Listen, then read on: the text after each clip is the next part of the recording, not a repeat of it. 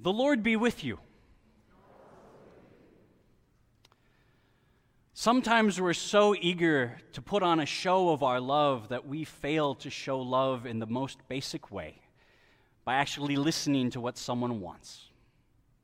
Let me explain what I mean by that. So, several years back, I got in my mind to propose to a certain young woman. And I wanted to make it a special event, a surprise, this sort of thing. And so I reached out to her friends, and I said, will you help me figure out her ring size? That way she won't get on to me, that I'm planning this. And so one of them threw a jewelry weekend where they tried on all sorts of different jewelry. And, oh, wow, that ring, you like that one? It fits your finger. How nice. We'll just set that one aside. And then I found out the ring size, right? And I took that ring size and I went to a jeweler and I said, I want a ring that's just a custom ring that really encapsulates who we are. And so I had the jeweler make a ring out of gold, but it was formed entirely out of letters. And the letters spelled once upon a time. Now, obviously there's a certain fairy tale theme with this, yes, but it was a reference to the fact that we're both storytellers. I tell stories in my sermons, but she was a playwright. And in fact, she had just finished writing a new play and staging it, and on the weekend in which that play premiered, there was a big party. And in that party, of course, all the cast and crew was there, but so were all her friends. And I gathered them around in that party, and I said, I want to flip the script. This woman has written all these words and made all these other people read them. Well, I have written a script that we should make her read. And so she and I together read a script that I had written. It was a fairy tale of sorts in which I was an evil narrator.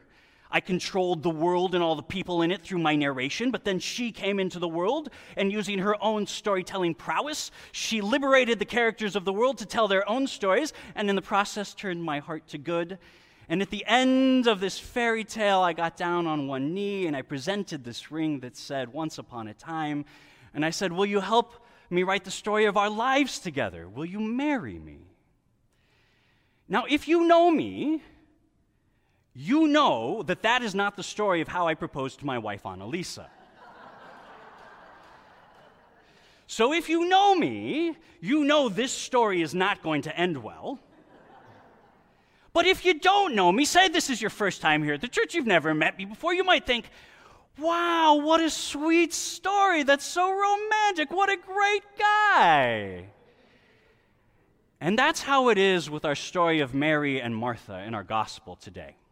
You see, for those of us who've heard the story before, who knows how it ends, we might say to ourselves, yes, Mary invites Jesus into her home, and then her sister is there, and her sister sits at Jesus' feet and listens, but Mary is distracted by her many tasks. And we've heard this story before, and we say, yes, Mary has done the bad thing. Or no, Martha has done the bad thing. Mary has done the good thing. It's not going to end well for Martha. But if we don't know this story, if we hadn't heard it before, we wouldn't assume that. Because you see, Martha is doing exactly what she is supposed to be doing. We heard our first reading today from Genesis 18, the story of how God, in the form of three persons, passes by Abraham, and Abraham welcomes God into his tent. Abraham says, why don't you come in? I'll give you a little water so you can wash. You can take a rest under the trees. And then let me bring you a little bit of bread, and then you can be on your way. But by a little bit of bread, what Abraham does is he goes to his wife Sarah, and he says, bake 3 cakes from scratch. And then he goes to his servant, and he says, take the fatted calf, slaughter it, cook it up, and serve as steaks. And then he himself prepares curds and milk, and he serves this giant banquet of food, and then he stands beside God and listens. That's a lot of work, yeah? Those are many tasks with which Abraham is occupied, and they are presented as good tasks. Abraham is presented as a model of hospitality. Explicitly, Abraham is being compared in Genesis 18 to Sodom and Gomorrah in Genesis 19. Whereas Abraham offers perfect hospitality to God, Sodom and Gomorrah offer terrible hospitality to God, and God burns down the whole city. In the book of Job, when Job is trying to figure out why in the world his life is so terrible, and people are like, well, you must have done something wrong to tick off God, Job says one of the defenses he gives is that a stranger has never slept outside his gates, for he has always welcomed in the travelers.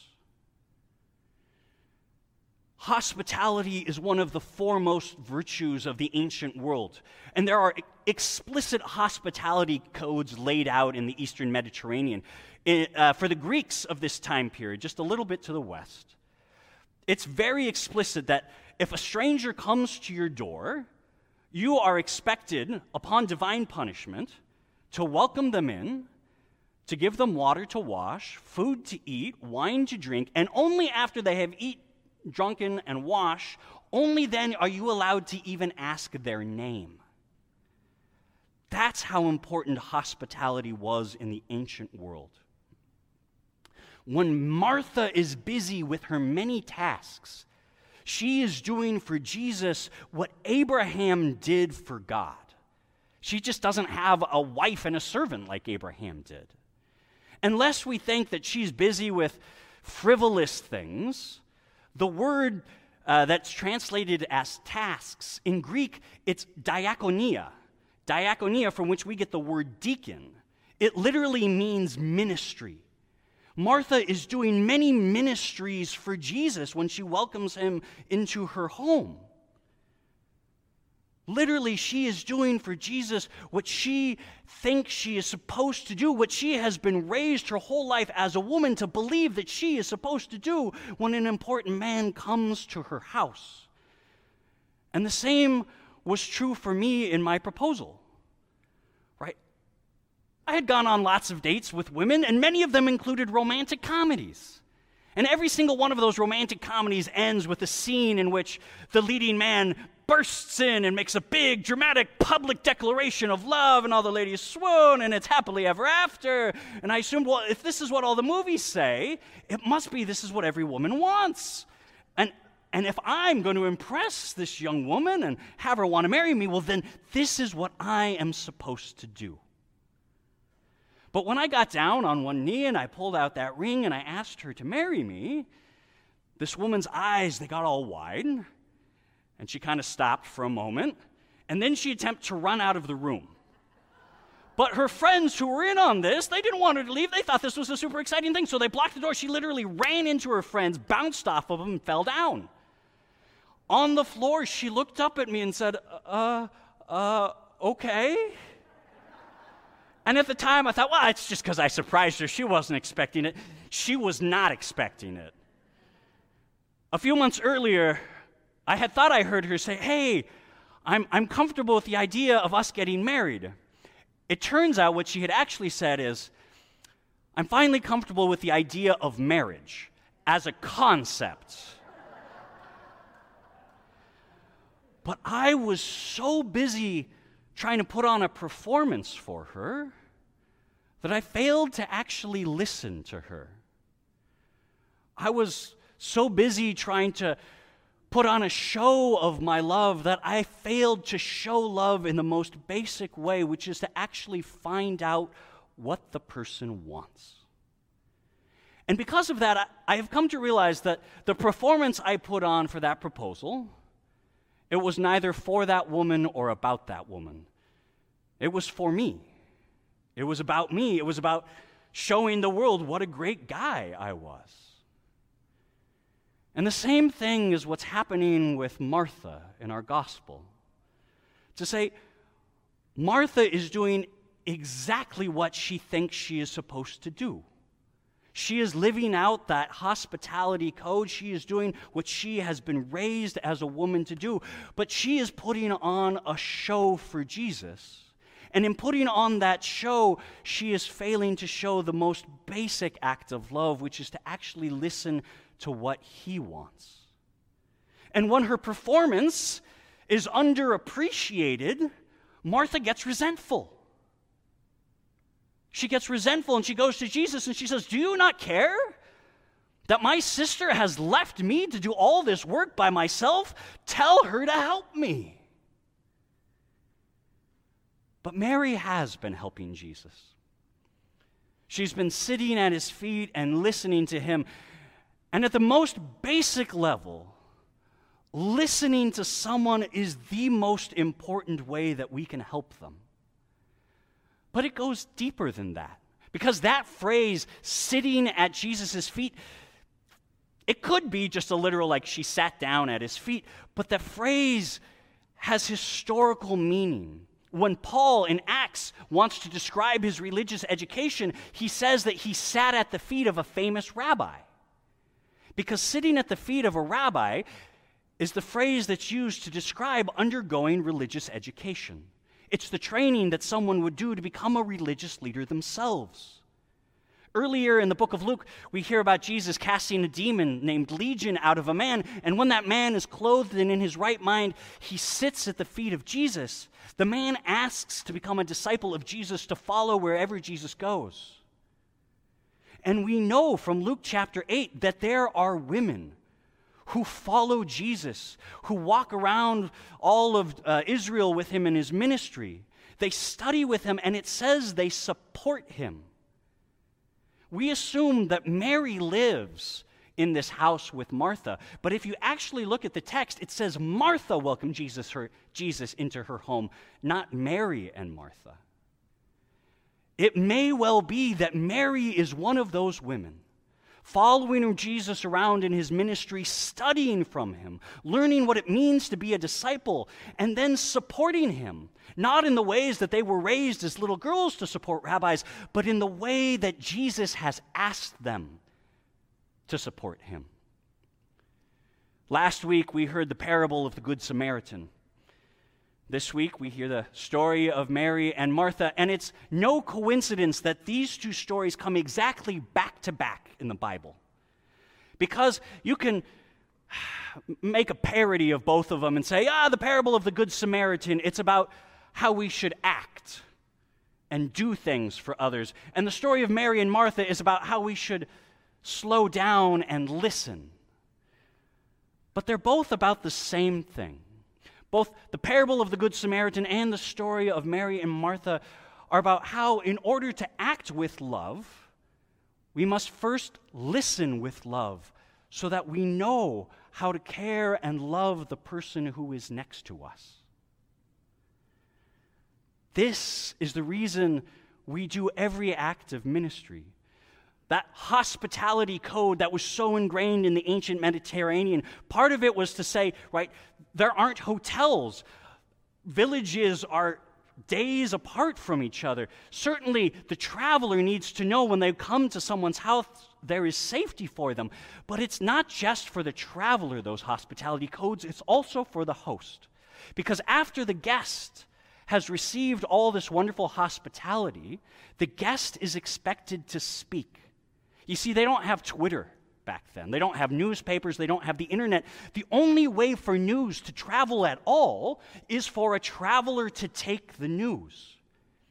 Hospitality for the guest was ensuring their life, but hospitality for the host was ensuring they knew what was happening in the world, that they received news, good news.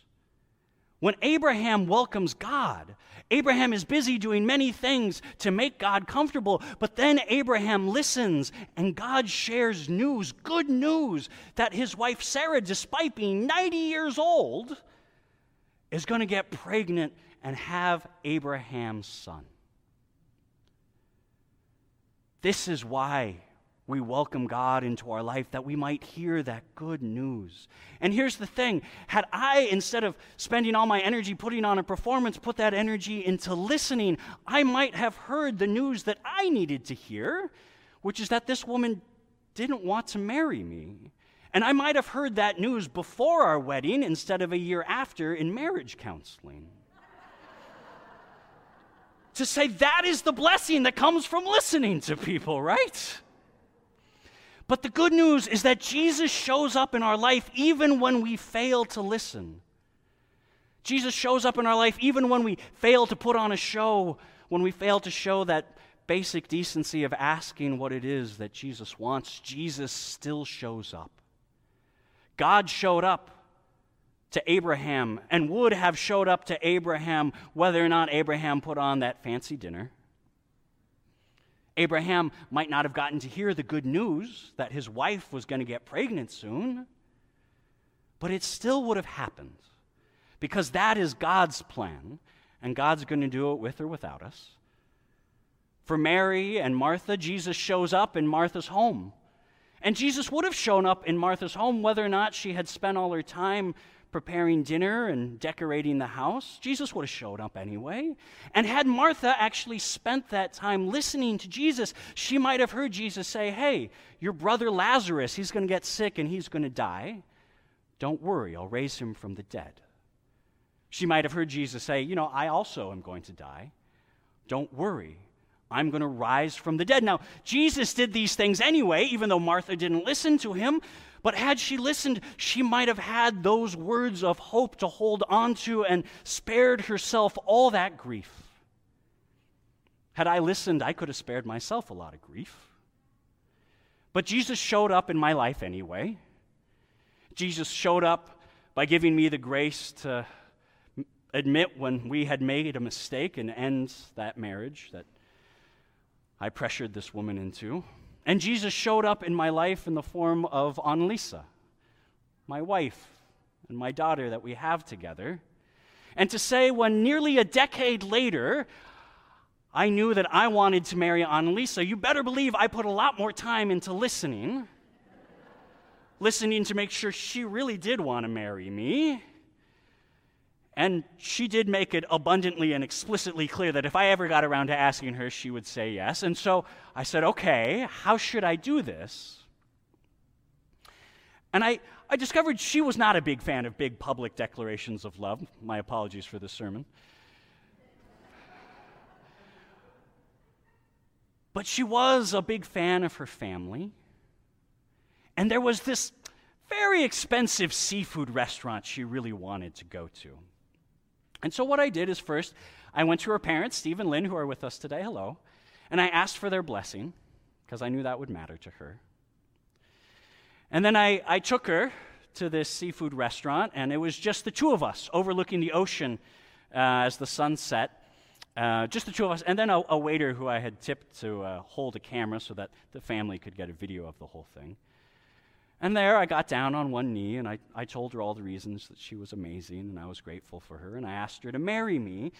And then I listened, and with no pressure, no outside people pushing her to say anything, she actually said yes.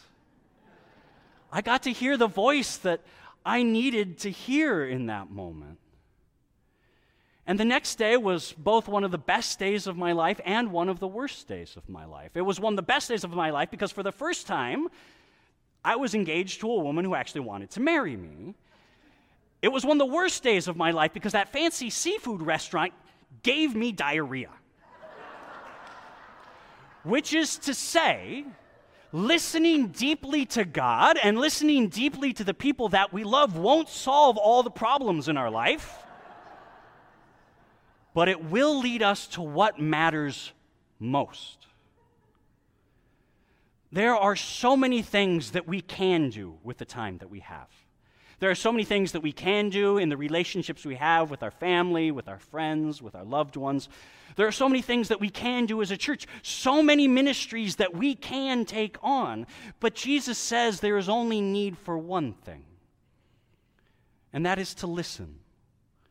To listen to the voice of God, to listen to the voice of Jesus that speaks to us in the Scriptures, that speaks to us in silent prayer beneath the stars, that speaks to us through the mouth of the people that we love.